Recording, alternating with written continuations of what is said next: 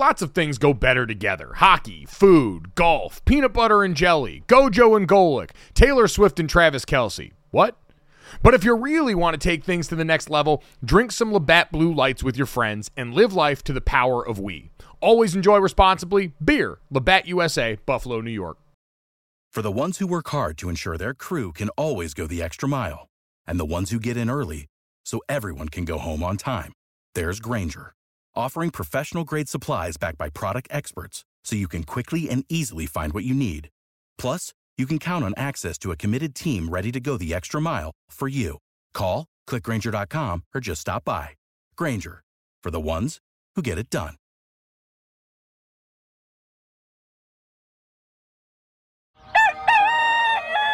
It's a beautiful morning. I think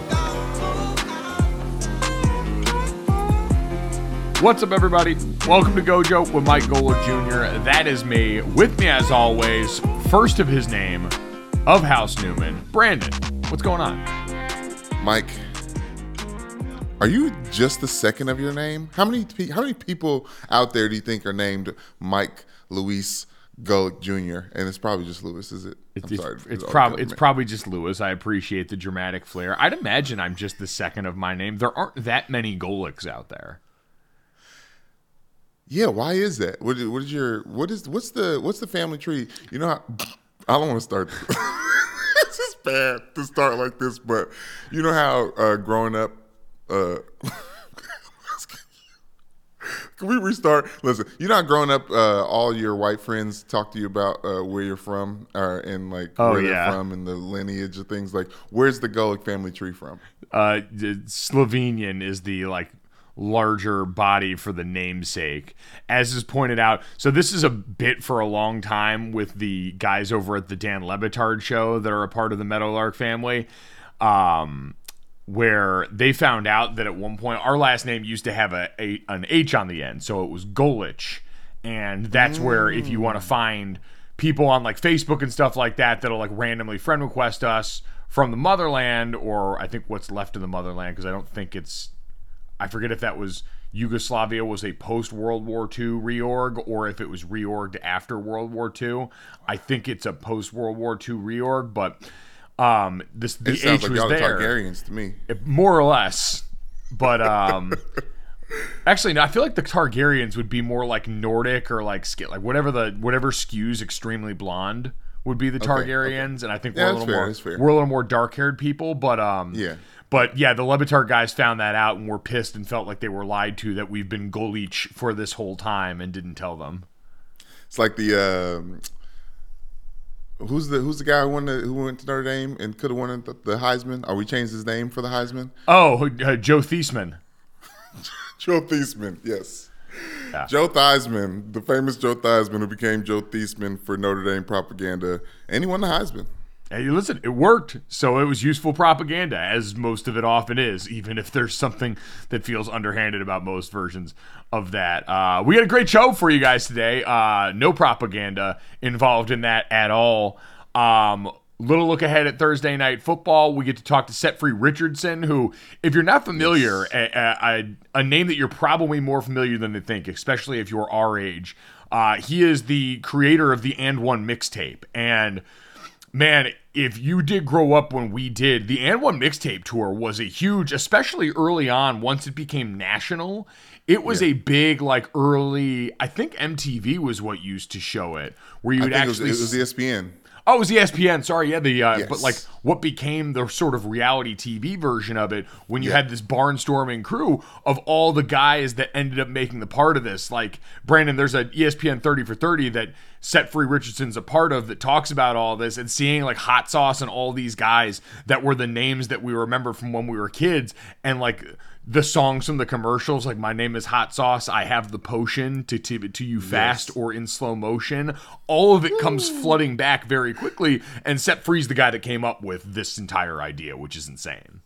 I mean, he actually started an entire wave with the culture, and obviously that a wave that continues in the NBA now with players like Kyrie Irving, right? Like, because he just plays in that street ball style of play, but also, I don't know if you guys remember, but the Nike commercial that came out shortly afterwards, like everyone was trying to promote this street ball, this new entertaining way of playing basketball. Mike, it was perfect, right in it meshed right when everyone's obsessed with reality TV as well. So on ESPN, we were watching the Madden tournaments live. Those Madden games, and everyone's traveling on the bus playing Madden against each other. And then there's the street ball, and everyone's traveling. They came to Louisville, Kentucky. Escalade, who's a Louisville, who played for University of Louisville, the big guy. He was actually on the team. So it was important. It was special. Like even now, driving around Louisville, we drive past the court that the AND1 Mixtape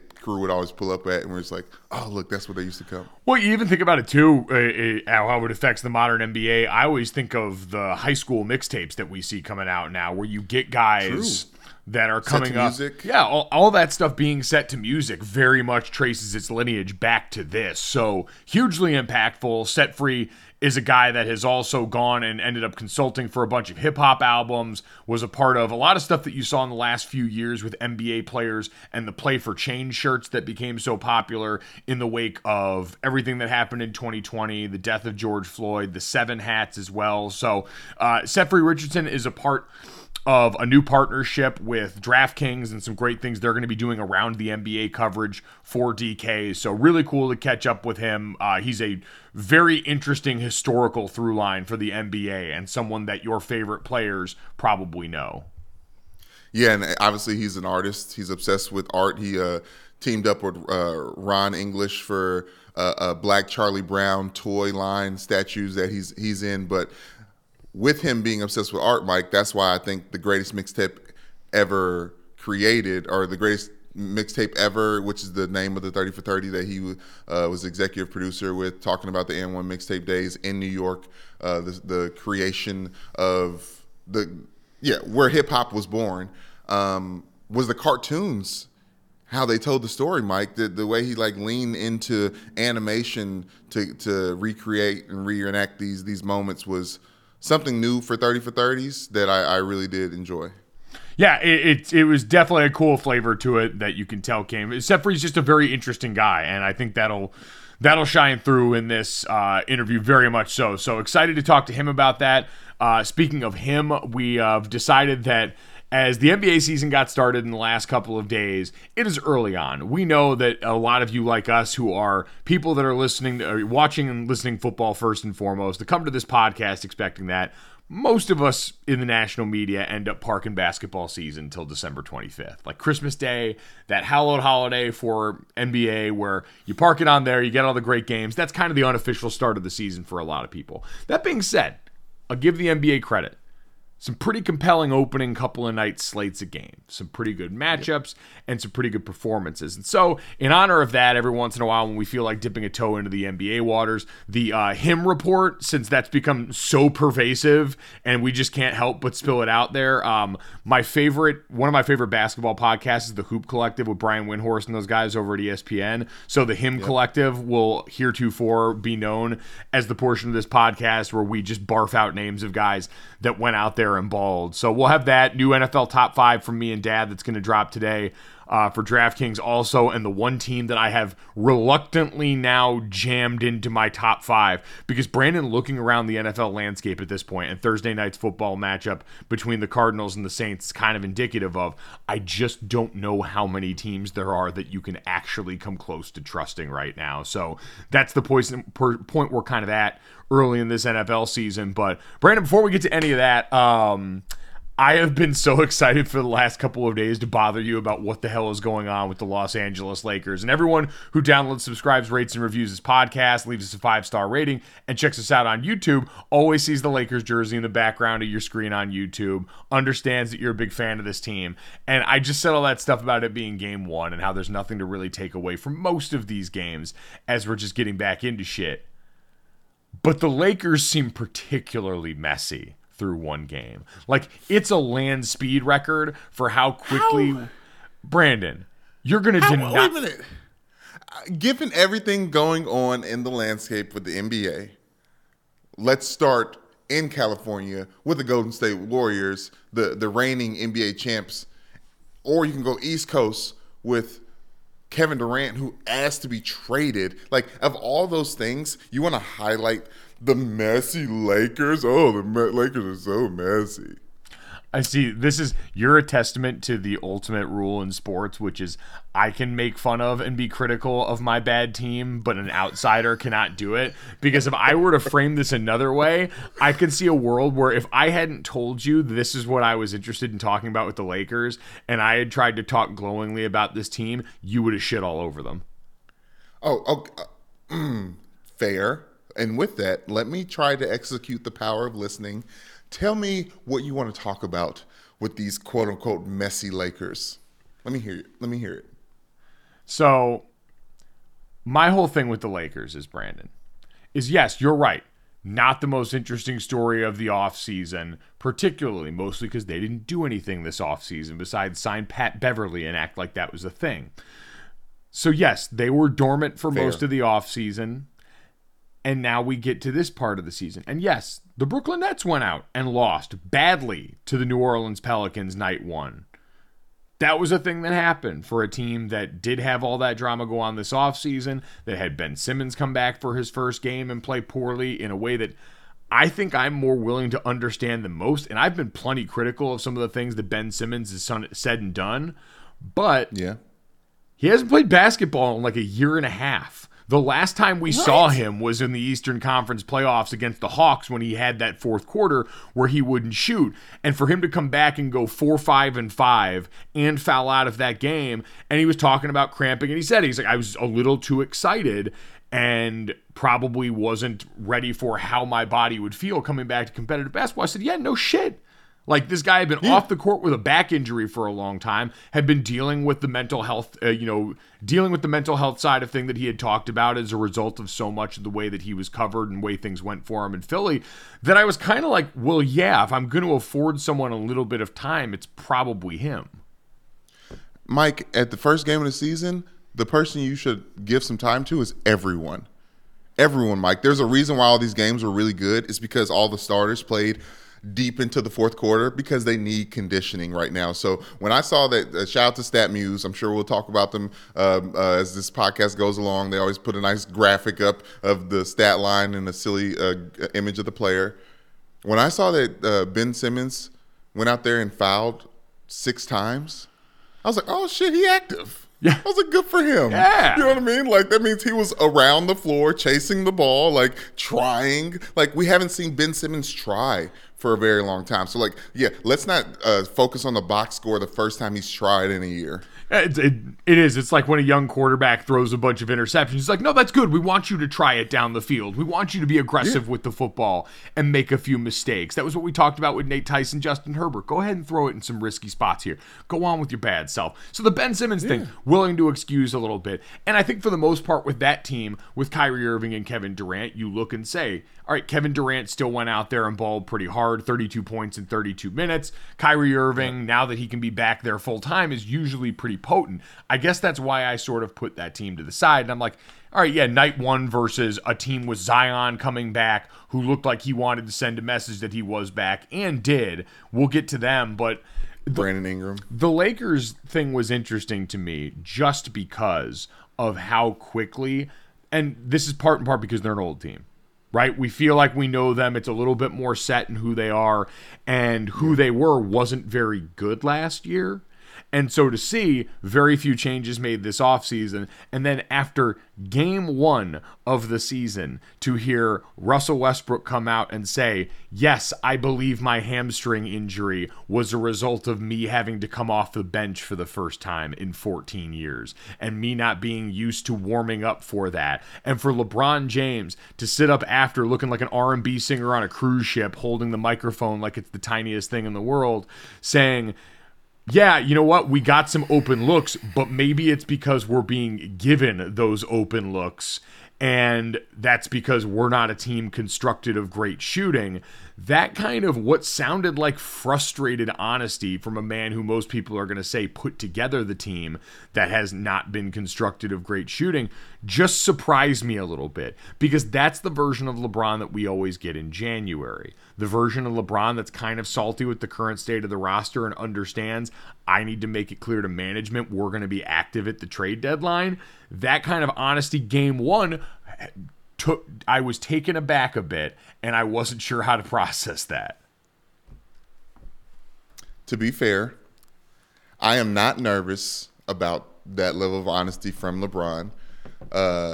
Russell Westbrook started the first game of the season, so for him to even say any of that is because that was during preseason when he was coming off the bench. It's like, okay, how would you warm up during the preseason, Mr. Westbrook? Like, he's already looking a little disengaged. I'm not going to get too much into him. He looks miserable. Like, not even just like, it's not even the lack of engagement. He out on the court, it's amazing. Even when he's going to the basket and making plays, Brandon, he looked like he was having zero fun out there. That man was been one of the most fearsome competitors in the NBA since he stepped foot in there. And from free throw line to free throw line has been one of the faster, more vicious players in the league. He just looked like the light was totally stolen from him.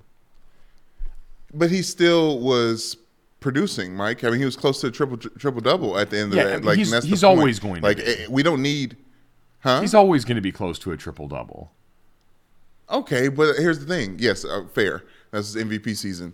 But our second MVP, right? No? Yeah. Yeah. Yes, he's coming off the bench. He's role players aren't supposed to be happy, in my opinion. You know what I mean? Like, there's a reason why you come in and you know what you have to do. You gotta go out there and do it, right? Like, JaVale McGee is only happy on social media. Like, I think there's a reality to him realizing who he needs to be for this team, but also recognizing the fact that he needs to be productive to be traded somewhere that's going to mean something, somewhere that he wants to be, right? Like, it's probably sucks that he is, like Katie Nolan talked about people in new places. It sucks that he's at a new job and it's back in his hometown and it's for the team he probably always dreamed of playing for, and it's not great, right? Well, and it's with LeBron and a bunch of his friends. It's just not great. It's not great right now. It's not great right now, and I think the one thing, because when you pose that idea of potentially getting traded to another team that might give him more of the opportunities that he wants. That's what we've seen from Russ for the last few years, right? Where he got sent to bad situations and he ended up making the best of them. And he ended up usually making them better and dragging these teams, especially in his tenure with Washington, ended up kind of dragging them to a place we didn't think they were going to go the way that roster ended up being. And there's something to that. And then if you're going to go and say, I might take a lesser role on a good team, that's palatable. But when you're coming off the bench for a Lakers team that does not look like it's going to be very good and wasn't last year, that's a little bit harder to stomach, right? It's one thing of late in your career, it's like, all right, I'm going to come off and play big bench minutes for us and be a huge lift, and it's going to be part of the reason why we're a championship outfit. Everyone involved seems to be kind of looking around, and that's the thing about LeBron's reaction that sort of took me back is, when we think about some of what we've seen so far this year, a very frustrated Tom Brady in the NFL barking at people on the sideline, LeBron James after game one giving a very, very way too candid assessment of this roster, it reeks of guys that are great and have been around a long time, I'd imagine can ID when it looks right and when it doesn't very quick, right? Like in my own little world, Brandon, I always think about like, all right, I played college football on the offensive line. If you give me generally any team to watch for a little bit, it's not going to take me long to watch whatever group they've got up front and be able to look and go, all right, the parts work right here. Things look familiar. This offensive line is technically sound. I see what they're trying to execute, or I don't, and that to me can kind of reflect back on how they're taking coaching, what this group is going to be able to do, how that team uses them. All those things can communicate to me pretty quickly, and I'm sure for you the same thing is true about defensive line, where you can tell pretty quickly because you've been around it long enough to know what it's supposed to look like and what it's not supposed to look like and how that generally tends to work. Now, take that out to the highest levels roles for guys like LeBron and Tom Brady, who have been around for a long time, who have been a part of the championship teams, who have been the part in the middle of these championship teams, and have some of the highest IQs for their sport ever. And for LeBron, I'm sure it's very easy to look around and take a snapshot and go, all right, I've been a part of so many of these runs. I can usually identify the seeds that'll grow into something good, and this just didn't it right now, and I'm pretty comfortable calling it out if I'm LeBron. Yeah, but I think you're, as much as the grace that we're trying to give Ben Simmons, I think you got to think about LeBron as a player coach, and I think he's trying to give that grace to Anthony Davis, right, who hasn't played for a long time, and he knows that LeBron James knows that he is the best player on the team right now, but he can't be if that team is going to do anything of note in the playoffs or in the postseason at all. So I think it's less of LeBron being disappointed or pessimistic about the future for this Lakers team. I think it's more of him understanding the narrative around it, right? Like, well, this team isn't going to get good. This team isn't going to contend until it gets past the trade deadline in February. This team's not going to contend until it gets shooters. Like, period. But that's not going to happen for a very, very long time. But Mike, here, no, I said all a bunch of stuff. I want to get to my point. LeBron knows that this season is about him chasing Kareem's all-time scoring record. Unfortunately, just how on Kobe's last season, not that this is LeBron's last season with the Lakers, but just like in Kobe's last season, it was about Kobe's exit, right? So I think what people need to focus on and what he's focused on is he's gonna cross that threshold before the games start to matter, right? And I think right now it is all about getting the team meshed, get the young player, because they do have a young roster right now, one of the youngest rosters they've had since LeBron has been there, getting all those players acclimated and used to playing with each other while LeBron chases stats. Like, this is what's going on. This is what's going to happen right now. And we just hope everyone stays healthy in the meantime. But it's not LeBron. It's Anthony Davis that needs to do something to help this team be where they need to be, because LeBron is the perfect 2 and the perfect 3 for a championship team right now. But I'm saying, like, none of that's going to matter if they can't shoot, because unless Anthony Davis is full bubble Anthony Davis and you're able to lift it like that, you're not a team comprised of, and that's why LeBron mentioned it, because that's been LeBron's entire career, where it's been space him with shooters and let him play point forward.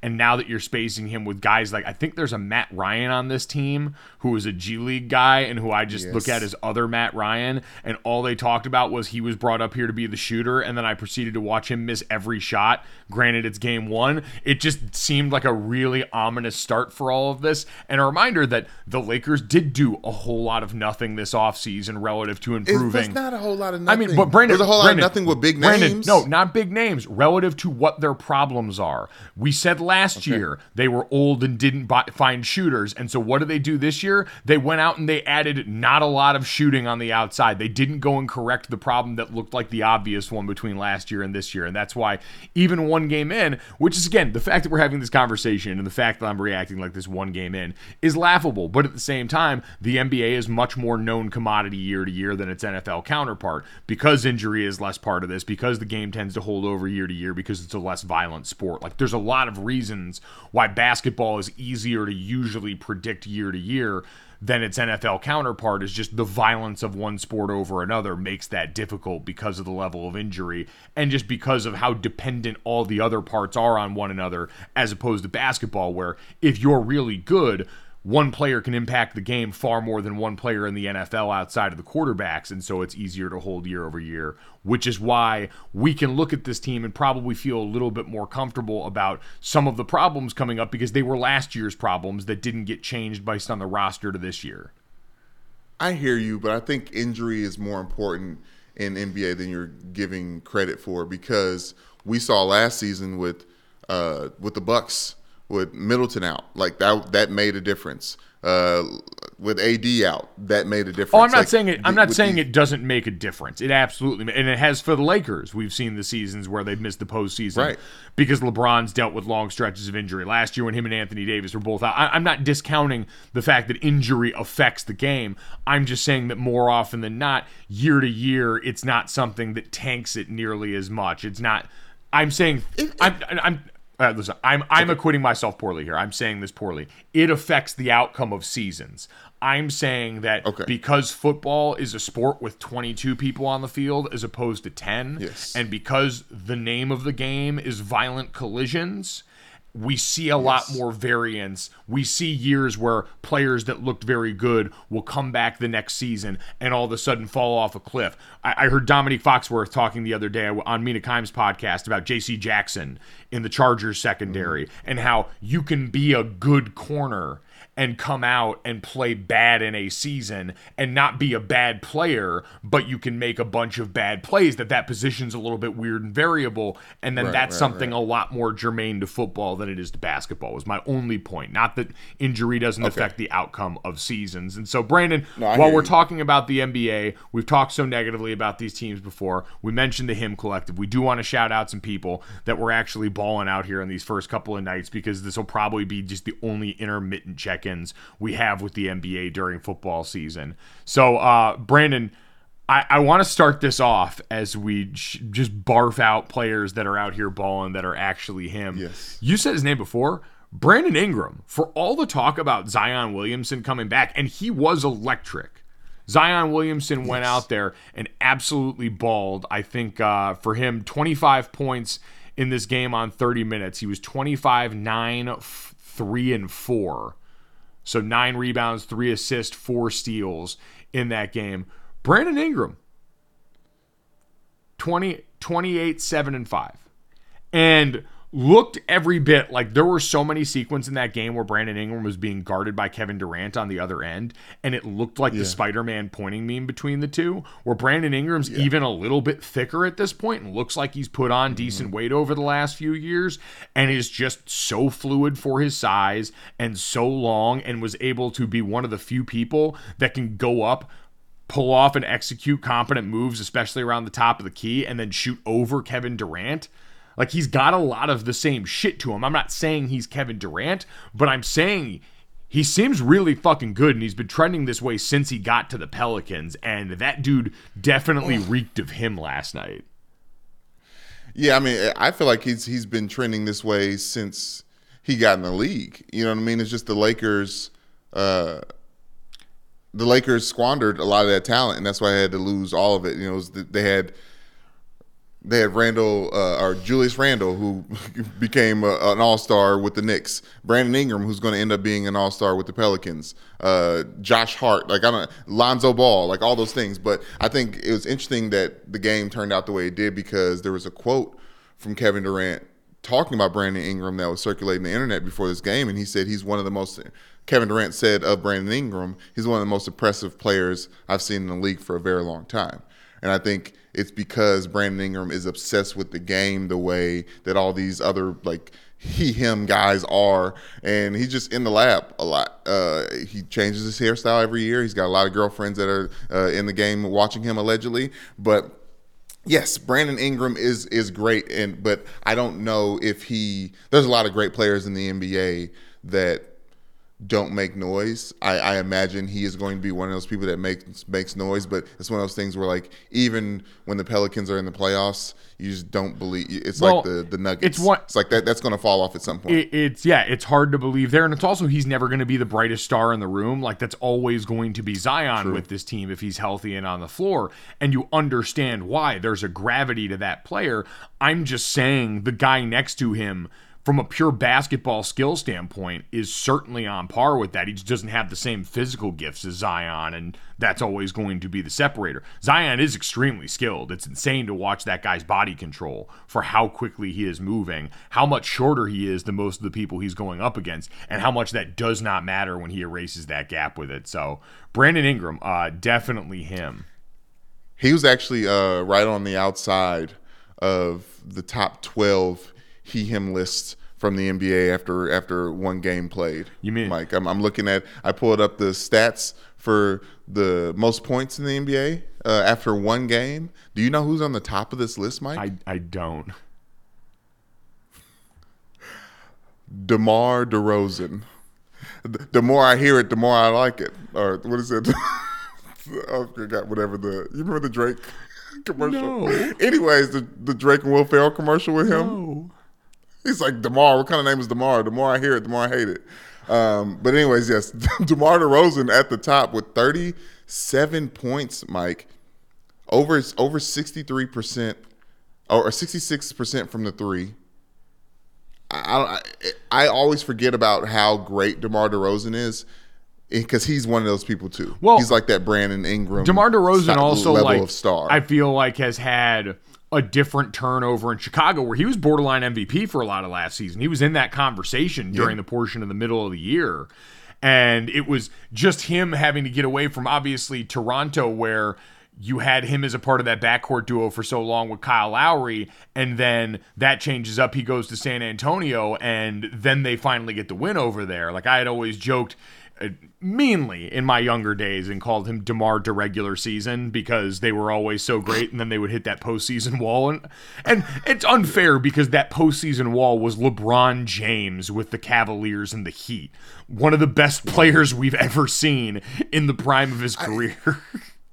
Well, yeah, and I feel bad because Kyle Lowry, the guy who stayed in Toronto, got a chance to win a championship because of the Claw, who's back with the Clippers now, and the Lakers have to see tonight, and the Lakers are plus 5.5 for that game. But what's most impressive about DeMar DeRozan right now? Obviously, Lonzo's not playing, but 14 field goals made, Mike. That's the most out of any NBA player within the first game, tying Jaylen Brown in his attempt. But 14 on 22, that's even better, Mike. Like, DeMar DeRozan, I don't know how much of a splash because Zach LaVine and those, you're talking about the brightest star on that team. Like, I don't know if DeMar DeRozan ever will get that mantle, but first game of the season, he's number one on a list of a lot of hymns. Well, he can be right up there with Ja Morant also because last night's Knicks-Grizzlies game to start off the year, obviously because it's the Knicks, it's always going to be a draw. And the Grizzlies have become that team. They were the most exciting team in last year's postseason. Full stop. Yep. They were the best draw. Their series against Golden State was the best series that we saw in that postseason because they don't give a fuck. They want to go out there and ball and rub your nose in it. I said last night, Ja Morant's solution to every problem is jump as high as humanly possible and try and put someone on a poster. Their last possession of regulation in a game that the Grizzlies won in overtime was Ja Morant getting the ball at the top of the key and then trying to jump flat on over somebody, getting called for a charge, understandably so, and sending that game to overtime because, again, his solution is always, I will solve my problems with aggression, and I love that about him. I know, I loved it. I also loved that it was Jalen Brunson was involved for the Knicks, just because I don't know. It's just because it was he took a charge, and that's why those points just didn't end up counting. But Ja Morant, much like the Justin Jefferson conversation of being the best wide receiver going into the league, I honestly feel like Ja Morant's been put in the league on notice the last couple of years. This last season is one of the more unanimous. Like, everyone understands that he is him, maybe the top of the him totem pole. Like, I think this is going to result in a deep playoff run now. Like, this is like Murray State. This is like Murray State.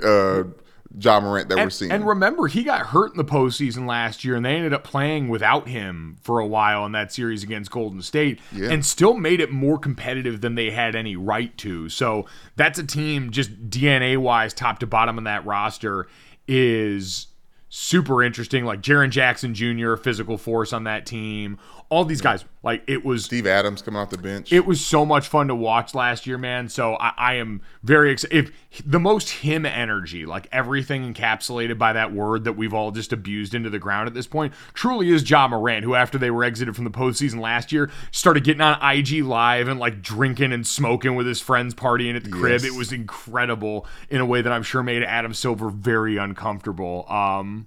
South Carolina's finest. Stand up. Brandon, last one that I had down here in the world of basketball, Paolo Banchero, who last time on Dragon Ball Z we saw being mistaken by Formula One race-side interviewers for Patrick Mahomes in a way that felt a little bit more racist than I was comfortable with, which I guess would be any amount of racism. I don't know why I phrased it like that, because then it sounds like I'm comfortable with a certain amount of racism. We all have our thresholds. He was the first rookie with 25, 5, and 5 in his debut since LeBron James. That's pretty good company. And also to do it for the Orlando Magics, it feels a little bit like Spider-Man pointing memes. We're going to stop mentioning that on today's podcast. But like for a franchise that's been struggling and just has that draft pick, like I don't believe in the Orlando Magic. Who does? But Kevin Clark at the Ringer believes in the Orlando Magic, and I'm sure right now his ears are burning hearing you slander his team. Well, I'll say this: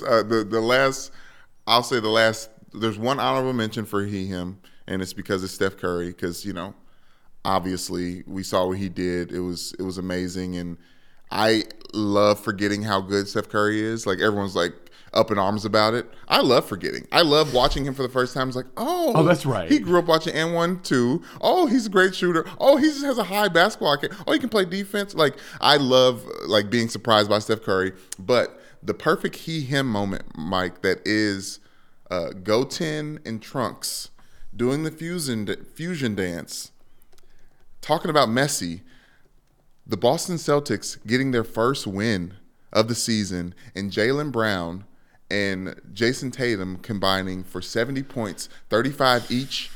Like that seems like they're picking up where they left off for their finals run, and that is a great. Because we're talking about he and him, this is really basketball. It's about a team, right? Like those two coming together and being the stars of that Boston Celtics team is very exciting. So, what would their perfect fusion name be? Ooh. Because Jason and Jalen are both pretty similar sounding. They're both J names. Oh yeah, this should be easy to mix them. But like if you just mix them, Jalen. No, that's Jalen. Jason. That's the problem. Is if you mix their names, it's just the other's name. Oh, I got it. You ready? They fuse to become JJ. There you go. Yeah. There we go. Their powers combined, fusion ho, they become JJ and they're doing it right now after all the stuff. I mean, they're down in Ime Udoka, one of the coaches that changed the course of that season last year and is credited for as such.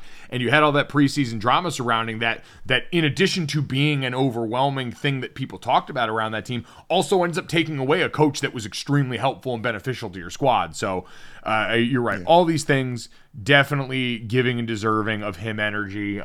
We appreciate that. And again, who knows? This could be the last time we talk about basketball for months. This could be the start of Wednesdays during the middle of the season where, all right, if you're willing to actually, and this is the other part of it too, Brandon, I'm realizing now in my peanut brain why this is happening. The load management hasn't started yet.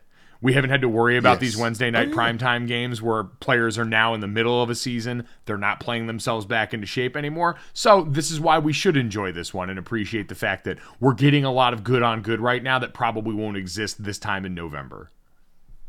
Yeah, this is in my mind, this is the NBA's preseason that matters. Yes, exactly. And we greatly appreciate that from them. Speaking of things that matter, we're going to take a quick break. And when we come back, we are going to talk to Set Free Richardson about what he has got cooked up in the kitchen with the folks at DraftKings for coverage of the NBA this season. Hey, Dad, what do you do when you're out with friends? The waiter comes up and tries to take everybody's order, but the whole table freezes up and everyone's looking at each other trying to find some help. That's a great question. So what should I do? You should have some confidence, Dad, or as our friends at Jägermeister call it, shotfidence. If everyone's having trouble ordering, here's what you do. You take charge, you grab the bull by the horns, you find that dog in you, and you make an executive decision. And just order for the table a round of ice-cold Jägermeister shots. Damn, that's cold. Because apparently, we've all been drinking Jägermeister wrong. Did not know that. How should we be drinking it? Glad you asked, Dad. We should be drinking it ice cold at 0 degrees Fahrenheit. Well, that brings up other things that I love ice cold as well. And I'll tell you right out of the gate, that's going to be a candy bar pulled out of the freezer. That's my way of eating candy. Oh, I love it. On the golf course out there, you get to the turn in the middle of the round there, and you get to that little clubhouse there, and they've always got the candy bar options, and I always see they've usually got a little box of them in the freezer, and it always makes it better on a hot day out on the golf course, taking a bite of that cold, cold chocolate and getting ready to go for the rest of my round. It's the same way with Jägermeister. So wherever you are, if you're hanging out with friends at the bar, call the shots. Cheers with ice cold shots of Jägermeister. Damn, that's cold. And remember to check out Jägermeister at www.draftkingsxjagermeister.com. Remember, drink responsibly. Jägermeister liqueur, 35% alcohol by volume, imported by Mast Jägermeister US, White Plains, New York.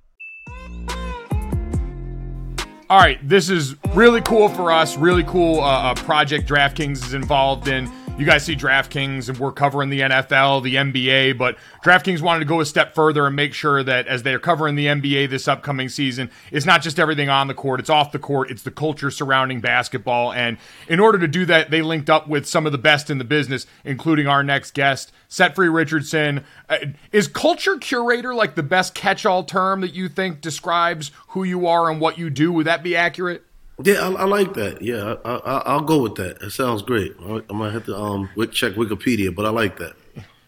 Well, and everyone else may know curator over at the Compound, well known for his role in launching the AND1 Mixtape, the AND1 Mixtape Tour, all the great things that guys like me and Brandon grew up watching. So, Set Free, first off, we appreciate you coming by and chopping it up with us. How you doing? I'm blessed, man. Thank you for the opportunity, man. Yes, it's been an amazing ride, man. DraftKings is incredible. It's just, compound means two things coming together, so this is a perfect compound for us. And for people that might not be aware, because it's a really cool concept, what you brought together with Compound, explain kind of what the setup is and the idea around Compound for you and what you've been trying to create there. Well, basically everything in life is about putting two or three things together, peanut butter and jelly, man and wife, grits and eggs. So, that extends in culture, and it started really when I, first really understood it was, putting hip hop music to street ball footage on the mixtapes. And, it was always trying to connect two different things that, not two totally different things that didn't make sense, but things that come together that was already there. And that was the name where Compound came for the brand and the space and just everything that I do. And well, so now, go ahead, Brandon. Well, I was saying, I was, in our perusing, you did an interview with the Boardroom, Kevin Durant's company, and in that you said something that's really stuck with me. You said art is everything, right? Like art is everything, and I hear you on that. But do you mind just kind of diving deeper into that for our audience? Yeah. So well, now we look at things, right? You say that's a nice building or that's a nice car, but we skip the stages of the architectural drawing of that building. We skip the stages of that car was drawn first. Even when you look at sports logos, like I always want to know who did the Chicago Bulls logo, who did the New York Knicks logo. But, it's the word art is skipped over because now it's a logo or it's a car, but it's really art first and then it's a logo. And you've had a lot of art that's become logos that's been really popular around the NBA. People may have seen the 7 hats worn by Kyle Lowry and a number of very well-known NBA stars, the Play for Change shirts that you were a part of with the league in the last couple of years. What's it mean for you to see the art that you've been a part of being still embraced so much by the guys in the league right now? It's a humbling experience. I'm honored that, my ideas get the manifest to come to fruition, but then to get support from some of the world's greatest athletes on and off the court. It's a feeling that never goes away. And we've seen that. You mentioned the AND1 Mixtapes, the way that came together with basketball, the surrounding culture with NBA players who clearly have drawn influence from that. As you look back now, you just had the 30 for 30 that came out not too long ago, looking back at everything and the way that came together and talking to some of the players, Lou Will, Kyrie Irving, these guys that watched and grew up on that kind of basketball culture. How do you still see that reflected in the current NBA today? Well, I think it's just... like last night I was literally just at the Celtics game, and a Jay-Z record came on. It was the timeout, and the players is in the timeout reading the book, but still bobbing their head and vibing. It's I just think it's not going nowhere. Music. I say the heartbeat is the game, and music is the pulse. It goes hand in hand. The way the ball bounces is the same way the drum hits. And, I think it motivates the players. Look how the Beats by Dre got fined years ago by headphones coming down the tunnel so much. And I think some of the people probably was like, I'll pay the fine. But I'm listening to my music. So I think it influences the game, warm-ups during the game, the DJs now. Just how many times you see on TV, you kind of hear a record in the background under the announcer, or a guy's coming up the court he's coming up the court with a different swag when that record is being played. So it's the music is just it's a undertone of the game. Now, I want to talk about your connection to music. Obviously, DJ Set Free is how you got your name. You were a DJ originally. When you were creating this AND1 mixtape, you just had the tapes and you were mixing at the same time. And you say that it was a dunk connected to a snare and just a connection, the through line of two. So that was, and also you're ahead of your time, knowing that it had to be new music put on this mixtape, because that's what mixtapes are. It's not about, it's the originality to it. So yeah, that was 1999, right? So that was when it was created. I'm going to take you to another form of art and comedy. In 2003, we saw Dave Chappelle parody the AND1 mixtapes with the normal type of baseball and, and golf and there was one with Prince. Shouts out to AO, because AO was the stunt double for Prince. Oh man, I had no idea. Literally, I remember we went to the Chappelle show and AO was the one dribbling in the purple outfit and everything. But yeah, Chappelle's a big fan and did a baseball skit of the AND1 mixtape. So yeah, it made its mark through comedy also. So, Set Free, speaking of all that, you've been a part of watching the intersection and helping influence the intersection between sports and culture for a long time. DraftKings getting involved now. We see different technology coming in around sports, different influences like that. How do you continue to see this league kind of being at the forefront of that? Basketball as a sport continuing to intersect with culture as it's changed now. Yeah, I think, technology is a big part of the game now, the analytics and just from training the shot. And, DraftKings, of course, is based on technology. So, it's like looking towards the future. And then, also it's a culture of basketball, the betting culture, the action in the game. And then all the pillars that we're bringing together with this collaboration of highlighting the culture of basketball, from fashion to music to technology to entrepreneurialism, art. It's, the game has always been celebrated and the action is celebrated, but, DraftKings is helping celebrate the culture around basketball. And I think it's just it's time for that. We see what's happening with the tunnel. You don't have to go to Paris no more to look at a fashion show. You could just watch the beginning of an ESPN now and look at all the outfits coming down the runway or the tunnel, however you want to call it. It feels like a runway at this point, man. You said you were at the Celtics game the other night there. I mean, as you're around these current NBA players and see that, who sticks out to you as the guys that feel like they're really at the center of fashion meets basketball or music meets basketball and all these different avenues? It's it's so many. Like, one of my favorites is Jordan Clarkson when it come to fashion. Tatum is definitely, he has some pieces. PJ Tucker, one of my favorite when it comes to the shoe world. LeBron's a A&R right now. We always catch LeBron in his car listening to new music, listening to the Benny the Butcher, the Conways, and, seeing players play the music when they're turning some of the kids on to their favorite artists, You have DeAndre Ayton with the huge chain on at the press conference. It's just so many pillars, and, it's I'm just honored and a blessing that we get to partner with DraftKings to compound both of these things together to show the basketball culture. I was thinking about compounding culture together and just basketball. Obviously, hip hop started in New York, synonymous with our people, black people. Basketball, culture, all these things synonymous with black people, but betting is something that's kind of new. Well, I say I wouldn't say that. Betting on a sports book is a little bit different than what we've seen when it comes to our culture. Yep. How do you see that bridge the gap to our culture and how we usually consume basketball? I mean, I'll give another example just to show you how life transitions and then connect it back to betting and basketball, but. Growing up for us, it was Tuesday or Wednesday on a sneaker line. We was not thinking about ever buying sneakers on an app. even when it came out, it was like you heard all the excuses. I got to feel it. I got to touch it. I want to smell it. Like. But now we are online. Get it? What is it? Got them? Not got them? Yeah. So same with the betting culture. 60s, 70s is the number spot.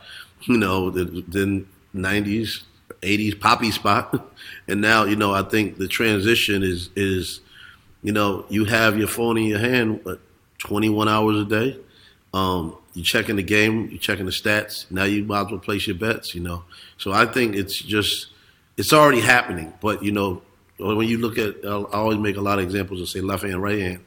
When you look at that sneaker analogy on the left hand, we're doing the same kind of flow is happening for betting on technology. It's such a different part of sports now, but it's one that has become so much of a part of it. It's one of the many changes, and I'm curious because you're like a through line of basketball history surrounding the culture of this sport. You've seen so much of it. So for you, what's one of your favorite things about the NBA culture we got right now, and what's something you missed from back when you were first getting involved in all of this that you kind of wish could be brought back into the current game? Hard fouls. Let the players play. I think in the paint. I don't even know if there's any more paint on the floor because nobody's in the paint. But I seen AD the other night backing somebody down. I seen Rudy Gobert just literally backing 5-step turnaround dunk. It's like. The paint has to come back. That is let's take it to. It's almost and0 now. It's not nobody's going. It's not a lot. The game is a long ball game now, which is great, and it's changed the game. Shouts out to Steph Curry for what he did. But I would love just to see. We have a new Twin Towers in Minnesota. True. Cat. I really would love to see they're the new Spurs, like with Cat and Rudy. Like if they go in that paint and do what what we grew up seeing, I just think it could be a dominant force and make the game fun again. A different part of fun that I don't think the younger generation got to see the wars in the square box. No, I think that always is at the center of that. Yeah. Yeah. Well, art and fashion, everything always comes back, right? But it's going to be hard to see it now that we're moving to positionless basketball, right? Like we don't see LeBron's playing the 5. You know what I mean? Ben Simmons, I heard, was talking about playing the 5. Yeah, and that could be good for them. could be. No, I mean, I think it's I love seeing Ben play the 5 and KD play the 5, and I mean it all started with Magic though. Magic was the first person, to my knowledge, that could play 1 through 5. They did it in the finals, so it changed everything. Totally. It did. And it is a lot different now, but I think we're getting to a time in the league here, too, with a lot of the young guys coming up. You got so many different body types and styles. Zion, if he stays healthy this year. What Ja's been doing with the Grizzlies. Like, do you have any of these up-and-coming guys or teams that you've been really excited to watch grow and continue this season? Yeah, no, I'm super. Like I said, Minnesota, picking up Rudy, picking up my man Kyle Anderson, slow-mo. Anthony Edwards I think they're gonna be ridiculous. You got Brandon Ingram and Zion at the Young Guns. You got CJ, half coach, half player on floor general. So I think the combinations is what I'm really excited about. You still got D Book, Chris Paul. You got this each one teach one thing going on with Young Guns. Connected with legends, and then that not old the old generation, but a tier in the middle of that. Emmanuel Quickly, one of my favorite. Maxey on the Sixers, another one I love. Just so many. Ice Tray in Atlanta, so many young guns. But you got the vets. We got a lot of injuries back this year. We got the Claw, LA. We got PG. What they're gonna do over there. You got Pat Bev and seeing him with LeBron, and who would have ever thought? And now we going to get a healthy KD and a healthy Kyrie and a healthy Ben Simmons, like just that trinity. Then the Sixers picked up. You got the Philadelphia Rockets right now. Like that's what I call it. You got two teams blended together. So you got PJ Tucker and Harden playing. It gave him his old familiar feel, and then you got Embiid, and it's gonna be a good season, man. I'm super excited. And like I said, all the pillars of from the fashion to the music to the art, just everything. So do you think James Harden's slippers and sleeping pants qualify as fashion? He killed it. The pants was killer to me. He killed it. The slippers. He was very comfortable last night coming down the tunnel. He was comfortable. The pants, it was like a wool fabric with the hanging drawstrings. He killed that. The top was fire. Not my color. I don't know if I could pull the purple off, but I just thought he was comfortable. He was in his zone. And he was actually listening. The clips you see him bopping. He was singing the music coming down the aisle. You seen Draymond? Well, Draymond had the green money suit on.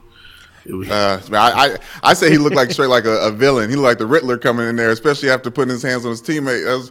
That's kind of wild. But you spoken like a true East Coast guy, saying you need to bring the hard foul back. Now between the Knicks, the Nets, and we know we were kind of raised in Philly.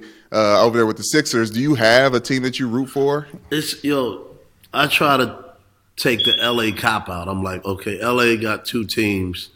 Well, technically they got way more than that. You got Golden State, you got the Lakers, you got the Clippers. You could maybe throw San Antonio in there also. So I put all the LA teams, and that's how I look at my team. So I'll take the Trinity of Philly, New York, and Boston. So I like that. All right, there we go. You got all the bases covered on that one. Like you said, it's the compound. It's bringing all these different things together. Yep. I'm just a fan of the game. Fan of the game, fan of the sport, and everything around the sport. And that's why the action. The action of the game, and that's why DraftKings is like the perfect partner to bring the action to the game. Nope, and that's why I know they're excited to have you. We're excited to see what this partnership continues to build, especially around this upcoming NBA season. Sepfrey, we really appreciate you giving us some time, man. This was a ton of fun. Thank you so much, and we're looking forward to what you guys keep cooking up in the compound. Totally, man. Well, let's do it again, man. Absolutely. Hey, when we get to New York, we pulling up. Oh, please do. Yes. We got to get y'all a part of what we working on. The NBA playoffs are heating up, and so is the action on DraftKings Sportsbook, an official sports betting partner of the NBA. With same-game parlays, live betting, odds boosts, and so much more, don't miss out as the NBA postseason winds down. And now that the Boston Celtics have slayed the boogeyman in the Miami Heat, Boston fans, we feel a little bit more confident about the situation. You can decide right now, and if you're new to DraftKings, you can also check this out. New customers can bet $5 to get $150 in bonus bets instantly. So download the DraftKings Sportsbook app now and use code GOJO. That's code GOJO for new customers to get $150 in bonus bets when you bet just $5. Only on DraftKings. The crown is yours. Gambling problem? Call 1-800-GAMBLER. Or in West Virginia, visit www.1800gambler.net. In New York, call 877-8-HOPE-NY or text HOPE-NY. That's 467-369. In Connecticut, help is available for problem gambling. Call 888-789-7777 or visit ccpg.org. Please play responsibly. On behalf of Boot Hill Casino and Resort in Kansas, 21 plus, age varies by jurisdiction, void in Ontario, bonus bets expire 168 hours after issuance. See dkng.co/bball for eligibility and deposit restrictions, terms, and responsible gaming resources. So before we get to our favorite part of this podcast, Brandon, every week DraftKings has me and my dad put out a list of our top 5 teams in the NFL leading into usually Thursdays, because we got Thursday night football coming up, which we mentioned. Saints and Cardinals. DeAndre Hopkins back for the Arizona Cardinals, who are about 2.5-point favorite in this game, basically getting the home team love. Going up against interesting team for the Saints, who is going to be down Jarvis Landry in this game, Michael Thomas in this game, I believe Marshawn Lattimore on the other side, if you're looking into what that matchup could look like secondary-wise. And so it's going to be interesting. The Saints have become much more of a rushing team. I was not aware the Cardinals had improved to an extent. Yards per carry number still not great on defense, but better EPA team on defense. Expected points added to that outfit there. So an interesting enough matchup for a team in New Orleans that had been so injured at quarterback they'd turtled back into letting Taysom Hill go out and tote the rock some more.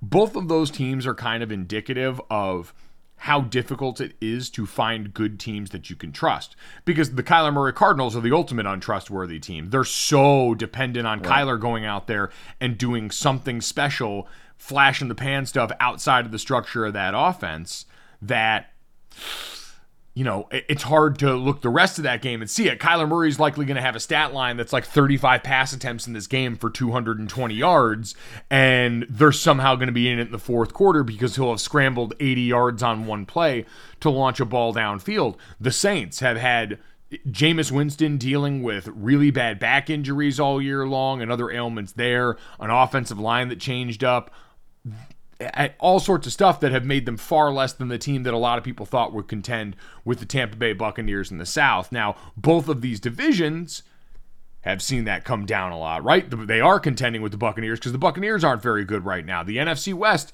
is a team that's a division that's struggling top to bottom because of a lot of injury and turnover in that conference. And so when I rolled out the top five, the top part's easy. The top three are very easy. Right now, I put Buffalo up at number 1 over Philadelphia this week. I think based on what we saw last weekend in that game against the Chiefs, that's the best team in football.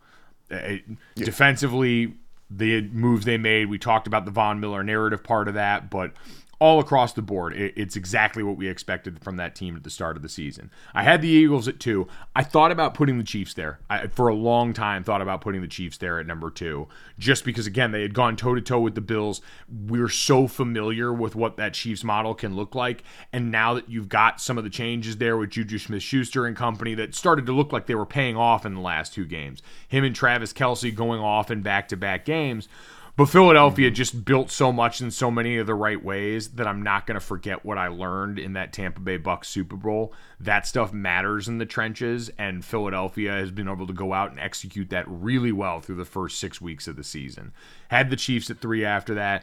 I had the Cowboys at 4. Man, I understand they've got 2 losses, but one of them was a game they had no right to be in at the end with the Philadelphia Eagles.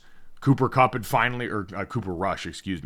had finally reached his limits as the backup in this starting role, and they were still able to roll back in that third quarter and make this interesting. So I am giving them the benefit of saying Dak Prescott, the better player, when he comes back in the same context, should yield better results.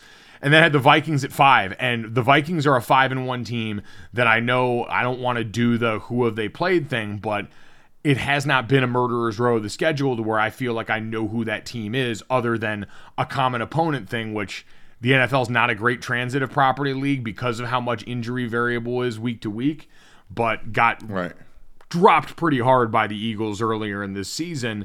And so that's the only comparative point I have to go off of for a team that maybe it's the Kirk Cousins factor, but I just have a really hard time getting enough inertia to trust the Vikings beyond a certain point, which is why they're behind this Dallas team despite only having one loss. And the Vikings to me are indicative of what this NFL season's been so far, because I'm looking around for other teams and I'm struggling to find anyone to trust right now. Yeah, the Bengals are kind of getting back into form. I've been really high on the Ravens, but they've got a fourth quarter problem that they've got to address, whether that's coaching or otherwise, that gets them to that point, especially offensively. You just look up and down this league right now, and it's teams trending in the right direction. The Giants and the Jets are teams that could very much be up here and have that kind of foundation, but are still teams that I look at and say, all right, eventually your quarterback's going to have to do something, and I still have questions about both of their ability to go out and execute that. So it's a very interesting start to the league year that is good because we talked about this relative to college football, some extent and some level of parity when you've got a few teams that you know are good can be kind of the healthy mixture to creating a good watching experience for people during the season. Yeah, I mean, I think of all of your NFL rankings, this is the one that I agree with the most. I think I love the edge that you're giving the Vikings there at number 5 because of quarterback play and being able to move the ball at all. But I think I like the Giants there right now just because of the games that we've seen and the teams that they've beat and how much they've surprised us while doing so, where I think the Vikings are doing some status quo stuff, like they're beating the teams that they should beat, and Kirk Cousins is doing his racking up the stats thing. So yeah, it's very interesting right now, but it's that fifth one that, like, it's sad to say that everything's probably right, and the Bengals could probably even get in that fifth spot for some people. Well, yeah, I mean, you look at a lot of these divisions, and the AFC North, the best team in the division is 3-3. The NFC South, best team in the division is 3-3. The NFC West, the top team is 3-3. The AFC South, the top team is 3-2 at this point. Like, it's just not. It's been very inconsistent football from a lot of teams so far in the season. So honestly, the top 5 is rewarding as much as anything, just consistency through the early going, because that's been so hard to come by. Brandon, you know where you can get consistency that's not hard to come by? It's actually very easy to come by. Where? From our friends at Game Time, Brandon. They are supporters of this podcast. They are a service that we think can be very helpful to all you listening right now. Game Time is the fastest growing ticketing app that guarantees the lowest price on your tickets to all your favorite sporting events, concerts, shows. You can actually, in the app, go look and see the view right from the seat that you're going to be buying and check out in less than 30 seconds. Top to bottom, it's a super easy user experience. It's one I've gotten to go in and check out personally. You can go here and really geographically, it's going to pull up wherever you are a nice menu of whatever events are coming your way, and both coming down the pipeline as we go along here and even the day of. That's the beauty of this, is you can get cheap ticket options the day of for the event of your choice. Find your way in there and have a great time for that. I keep saying we're coming up. We had our last sleep. Tonight is the night. Midnights from Taylor Swift comes out. There's a lot of stuff about a 3 a.m. very chaotic surprise that people think could be a tour announcement that we finally been waiting for a really long time, with 4 albums under her belt. And so getting a head start on that, I will absolutely be going and trying to utilize the folks' Game Time to make sure that I not only get a great experience, but an affordable one. So download the Game Time app, create an account, and redeem code GOJO for $20 off your first purchase. Again, that's GOJO for $20 off your first purchase. Terms apply. Download Game Time. Last minute tickets. Lowest prices guaranteed. All right, Brandon, from Game Time to what time, as in, do you know what time it is, sir? I do, Mike. That felt better in my head than it did coming out of my mouth, by the way. I don't know. I think I don't know if we're just synced mentally, because I felt it the way you intended it. I was like, ooh, we almost did a fusion dance of our own. We almost did. I don't want to do this because I think on the copy it ended up being opposite, so we end up just kind of doing a fusion dance. I wish we could take a screen one. grab of that while we were recording, because it is the perfect place to try and get. Let's do. Can you? I'm trying to. But no one's using. We need a third person on this team, Mike. We need one more person. Do. We're sitting here as if anyone. First off, the podcast audience listening is going to have no idea that we're trying to do the Dragon Ball fusion dance from window to window. It's why you should go check out YouTube. But also, based on our execution, we would end up as an even fatter version of ourselves in the fusion result. Oh my God! Well, in the Dragon Ball Z universe, that doesn't necessarily mean we're weak. Boo is fat as shit. Okay, but back to it. Sometimes I cannot take this place. Sometimes it's my life I can taste. Sometimes I cannot feel my face. You'll never see me fall from grace. Something takes a part of me. You and I were meant to be. Some cheap for me to lay. This, that, and the third today. Feeling like a freak on a leash. I was wondering where you were going to land the this, that, and the third, and it was perfect. God, seventh grade me is absolutely transported right now. I know it's unsurprising, as a young white man growing up in central Connecticut, that I would have dipped my finger into the corn pile. But, yeah, Brandon, corn was my first concert. It was Linkin Park, Korn, and Korn Snoop was your Dogg. first concert? Well, it was Linkin Park, Korn, and Snoop Dogg in the Project Revolution tour in like 2006, which was one of the most eclectic gatherings of people I have ever seen in my life. I remember that. Was it? Wait a minute, Korn had a Revolution song, right? Something, I don't know. Oh yeah, they did. I don't remember the title offhand, but yes, there was absolutely that lyric in a song, and just it was. And between those three acts, Korn might have been the biggest at the time. Like, I mean, Linkin Park was kicking. The early 2000s were such a weird time for music because not only were we doing the genre was called nu metal, which is basically just NU. Yeah, NU. But then we also had that time where nu metal bands started doing hip hop crossover albums where you had the Linkin Park and Jay-Z collaboration album. I'm pretty sure Korn did a track with Nas at one point. It was just a chaotic time in music. Well, that's the thing. It was like even the Connecticut folks were inspired by rap. And they just end up like kind of. I remember when I was like, oh, I can't do hard metal, and then I started listening to some. I was like, oh, this kind of dope. Like this guy, they got a beat to it. But this specific. That's crazy that I said that. This specific song, "Freak on a Leash," Mike, the music video. Like back when MTV was HBO for us, when music videos were just everything. And speaking, I'm so glad Set Free was here today because he used the cartoons. Like that cartoon mix in that Freak on a Leash video, that little girl standing on the hill, and there's like a bullet that's kind of going through stuff. I honestly, it's haunting. It's haunting. It's perfect for October. I would contend that music is so.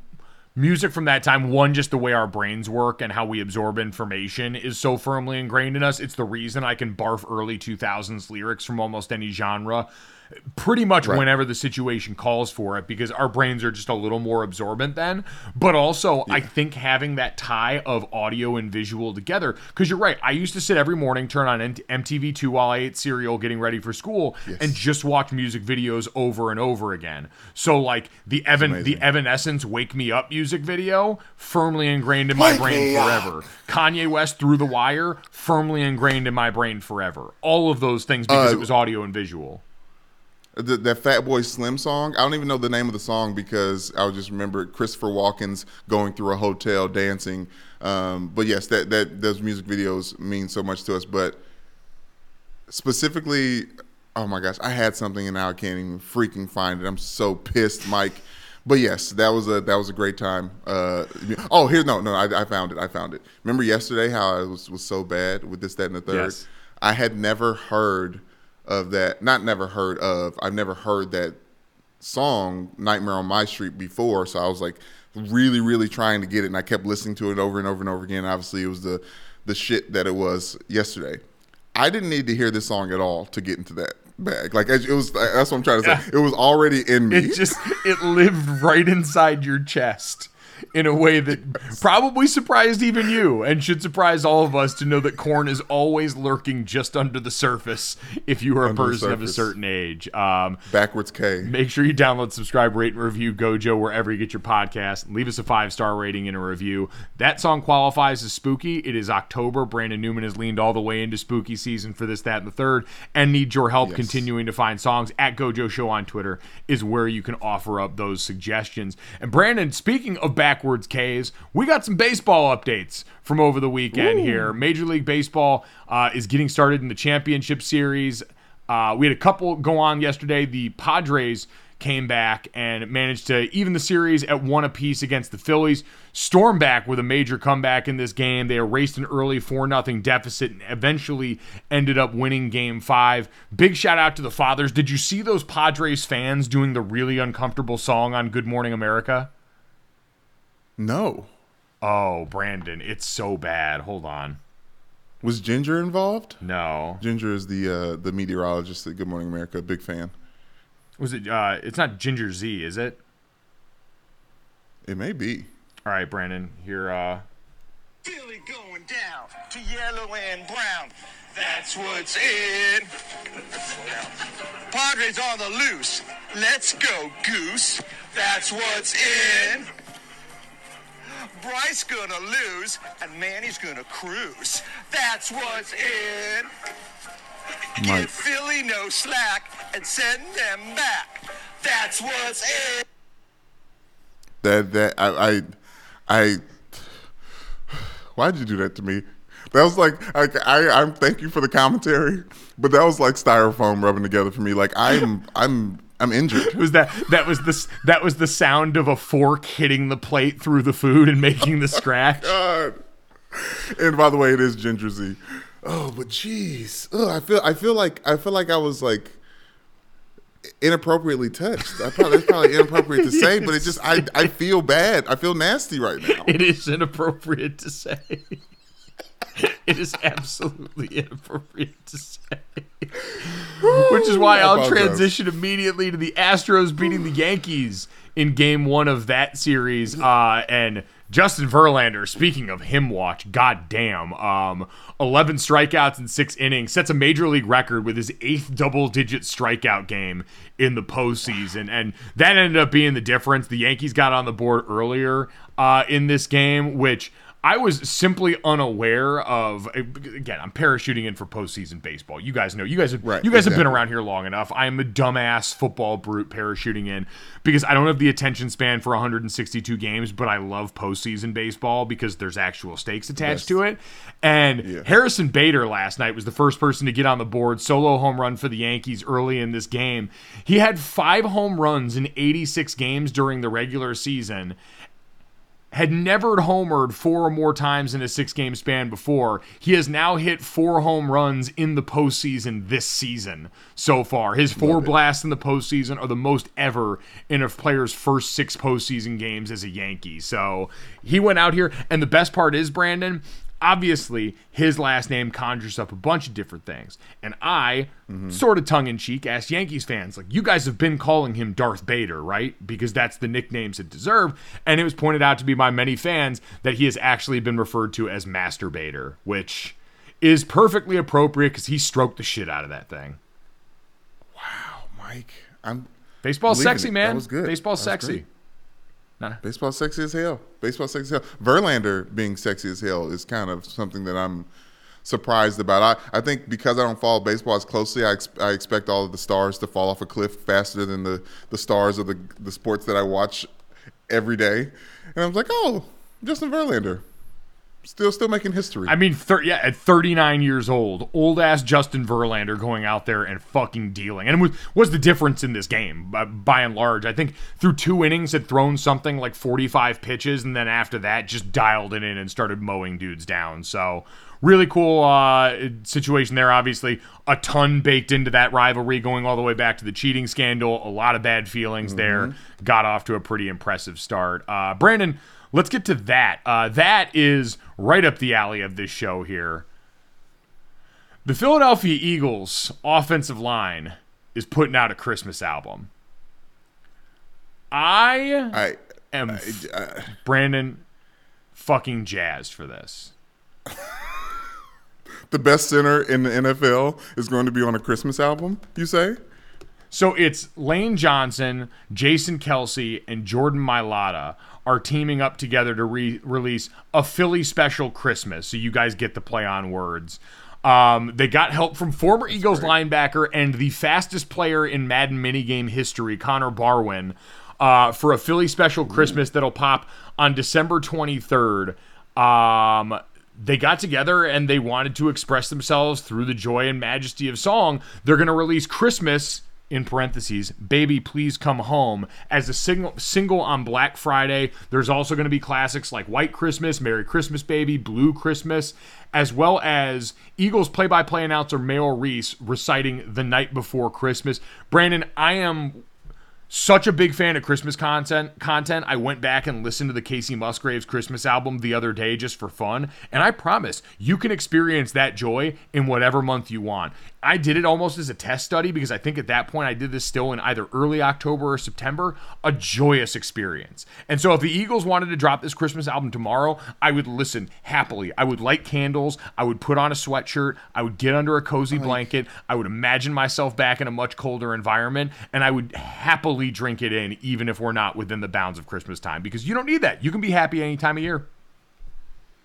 Okay, on a day that Taylor Swift is about to drop new music. I'm very I know that this is dangerous to say, but Casey Musgrave's Christmas album, like, how dare you compare that to anything that a group of football players are going to put out for Christmas album? Like, I think Casey Musgraves is like. In what way are you saying? I think that? Casey Musgraves is on the mountaintop. Well, no, and I bring it up to say, because Taylor Swift should not. I don't like the fact that she's trying to make a new song. Everybody tries to do the Mariah Carey. Like, Christmas Tree Farm only works if you're still a country music star, sweetie. I'm sorry. Oh, don't you leave that alone? Don't you sweetie her? Let's leave that alone. Don't you sweetie her? I said it. Don't you sweetie her? Not on this podcast. Okay. Not on this. Okay. Not on this holiday. Okay, how about that? That was for you then. All right, fine. Sweetie. Fine. You can sweetie me all you want. that was you sweetie sweetie her direction. You're going to have sorry. an army of internet white women ready to gut you. Oh my gosh, what's the younger generations of Karen's called? But anyways, yes, I hear you. I love it. I like the fact that they're breaking the mold with this, because let's be real, how many years into this thing before we put out a holiday themed album? Oh, Brandon, it's my dream. I wasn't on the track, but I was a part of a Christmas album. Mikey A, great producer for us, Mike Antono at ESPN, who now has been helping produce my family's podcast, Sorry in Advance, which you can get wherever you get your podcasts. Amazing pod. He helped concoct one of the greatest mock Christmas albums of all time that involved one of our producers and Mikey C, who did not have a good voice, L. Duncan of SportsCenter fame, who's got a phenomenal voice, who sang Baby It's Cold Outside as a tribute to Mikey C going out and smoking heaters by the garbage can in the middle of winter. And so we will have Mikey A come over and executive produce our Christmas album when we're good and ready to go and throw it out there, because clearly you have displayed you've got the vocal prowess to make this happen, and I fancy myself a good enough backup singer to make it work.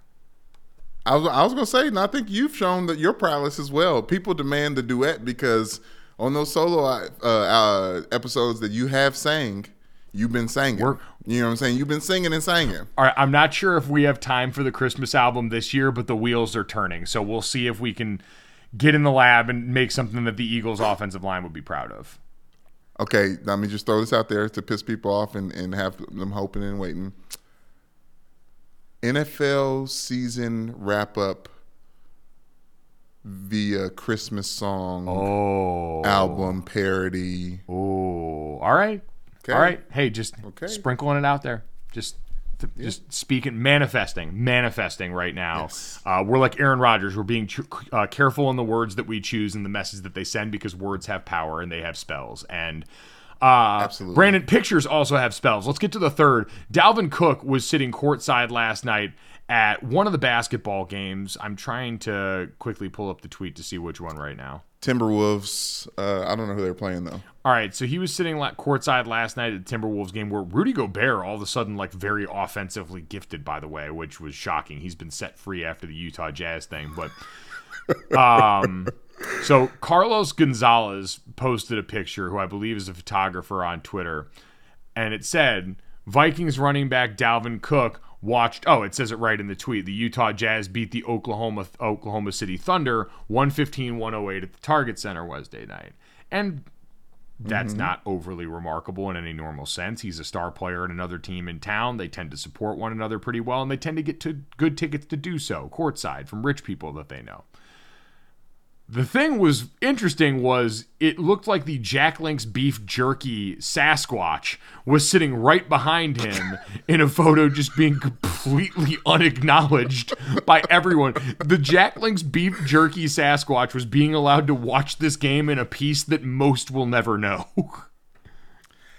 Mike, the best part about it, honestly, is the fact that when you look at celebrities that are courtside during NBA games, right? You focus so much on that celebrity, and you never consider the human being that's sitting next to them, that's just their friend, family members. You know, Jack Nicholson always has his son around. Like, the other people that are on the floor seats that aren't celebrities aren't mentioned, Mike. And this is a perfect iteration of that exact same thing happening, where we run to talk about Dalvin Cook and ignore the fact that Bigfoot is sitting next to him watching the same game of play. Now, this picture feels like it's part of a long marketing con, which stay woke and open your third eye because we're always being sold to.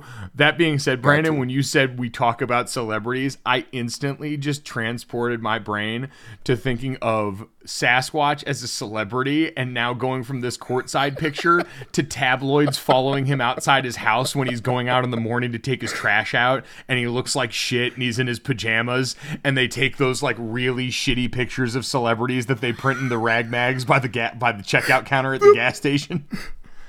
Like his hair is all like is perfect in this photo because he's right. He's gonna have it like he's gonna have it in a messy bun when he's going out to get his garbage and take the cans in. He's got his coffee in his hand. He's got a shirt with a stain on it. You know what it reminds me of is when everyone went nuts about those cavemen from Geico. And then they became celebrities, had their own TV show, and I don't know if anyone was really obsessed with it as much as like it was just another bad decision by Hollywood. But I love the fact that the Sasquatch, like we saw Bigfoot and we didn't see Bigfoot because Dalvin Cook was around. It made me think of, do you remember in college, one of the earliest viral videos was the attention test, where it was all those people under a bridge passing a basketball around, and it asked you to count how many passes had taken place, and then you get done with it, and it's like, but did you see the moonwalking bear? This reminded me so much of the moonwalking bear. Like, is there another viral video like that that just sticks in your brain? Because that was a reference I knew only a few people of a certain age were going to get, because we talk all the time. Kids now grew up with the internet. They were born in it, molded by it. They won't ever see the light of day because they're never logging off. We're the daywalkers. We're half in, half out. We had a life before all that stuff, but we were also there at the beginning, and so we saw a lot of these early videos that were a part of this. Like Brandon, the seminal video in my college experience was the Leprechaun amateur sketch. For years. Oh, yeah. Mm-hmm. And for anyone that missed that, it was a news story that I'm still not sure if it was real or not, surrounding a reported leprechaun appearance in a, call it what it is, predominantly black neighborhood.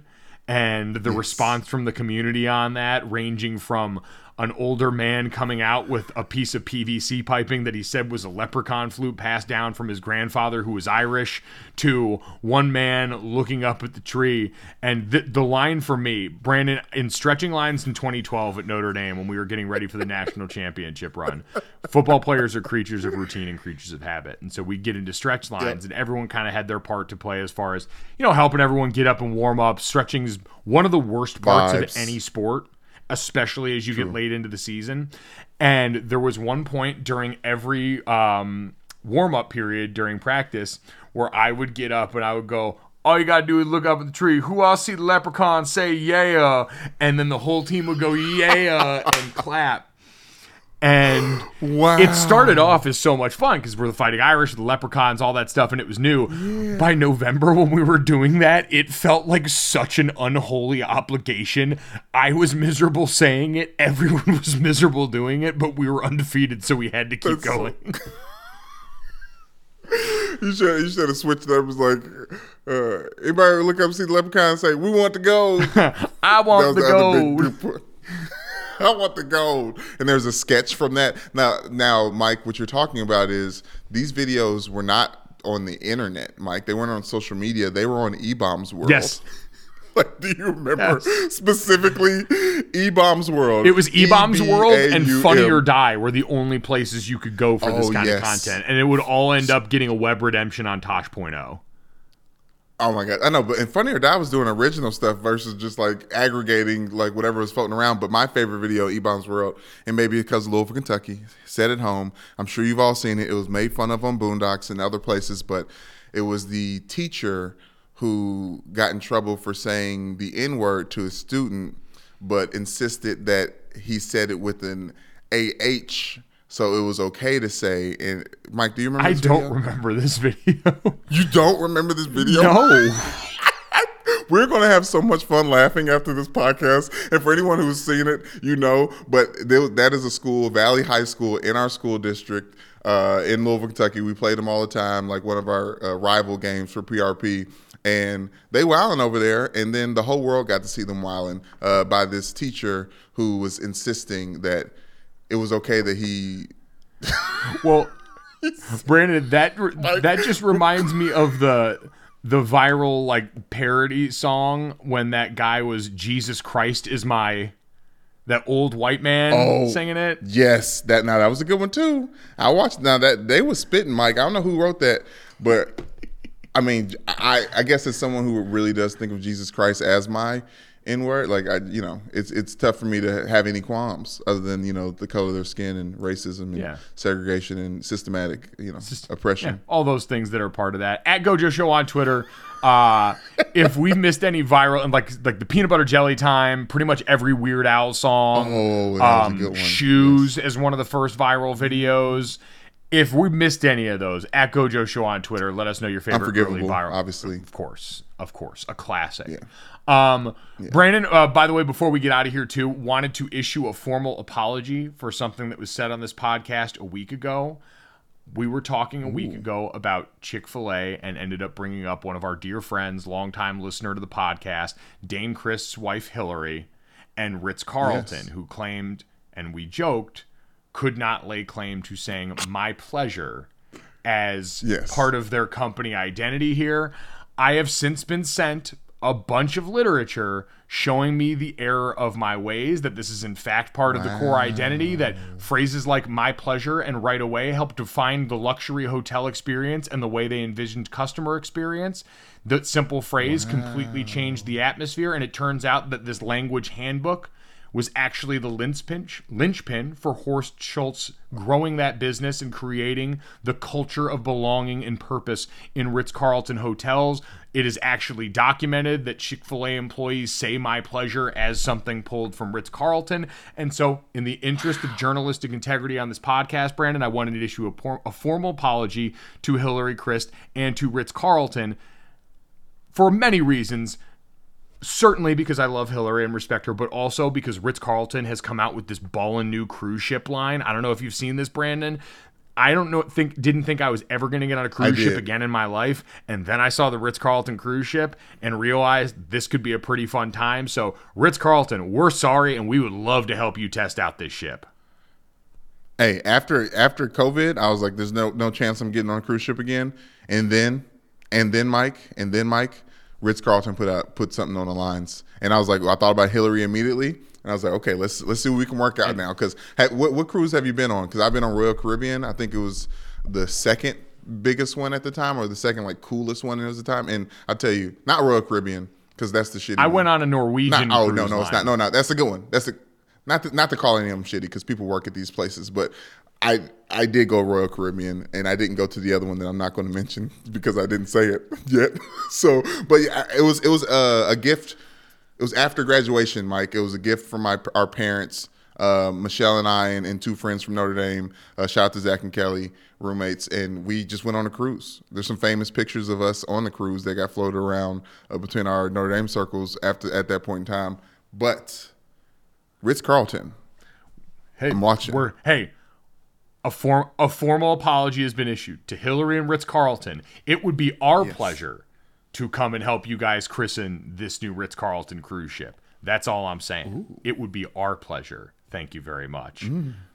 It was our pleasure having you all listen to this podcast. Make sure you download, subscribe, rate, and review Gojo wherever you get your podcast. Leave us a 5-star rating and a review. Check out the DraftKings YouTube channel, where you can go to the Gojo with Mike Golick Jr. playlist, see all our great interviews. Julian Love from the New York Giants with us yesterday. Going back to last week, Katie Nolan. Plenty of great stuff on there for you to check out that's always sitting, waiting, loaded up in the vault. Thanks so much. Enjoy Thursday Night Football. Maybe, if that's possible at this point. We'll talk to you tomorrow.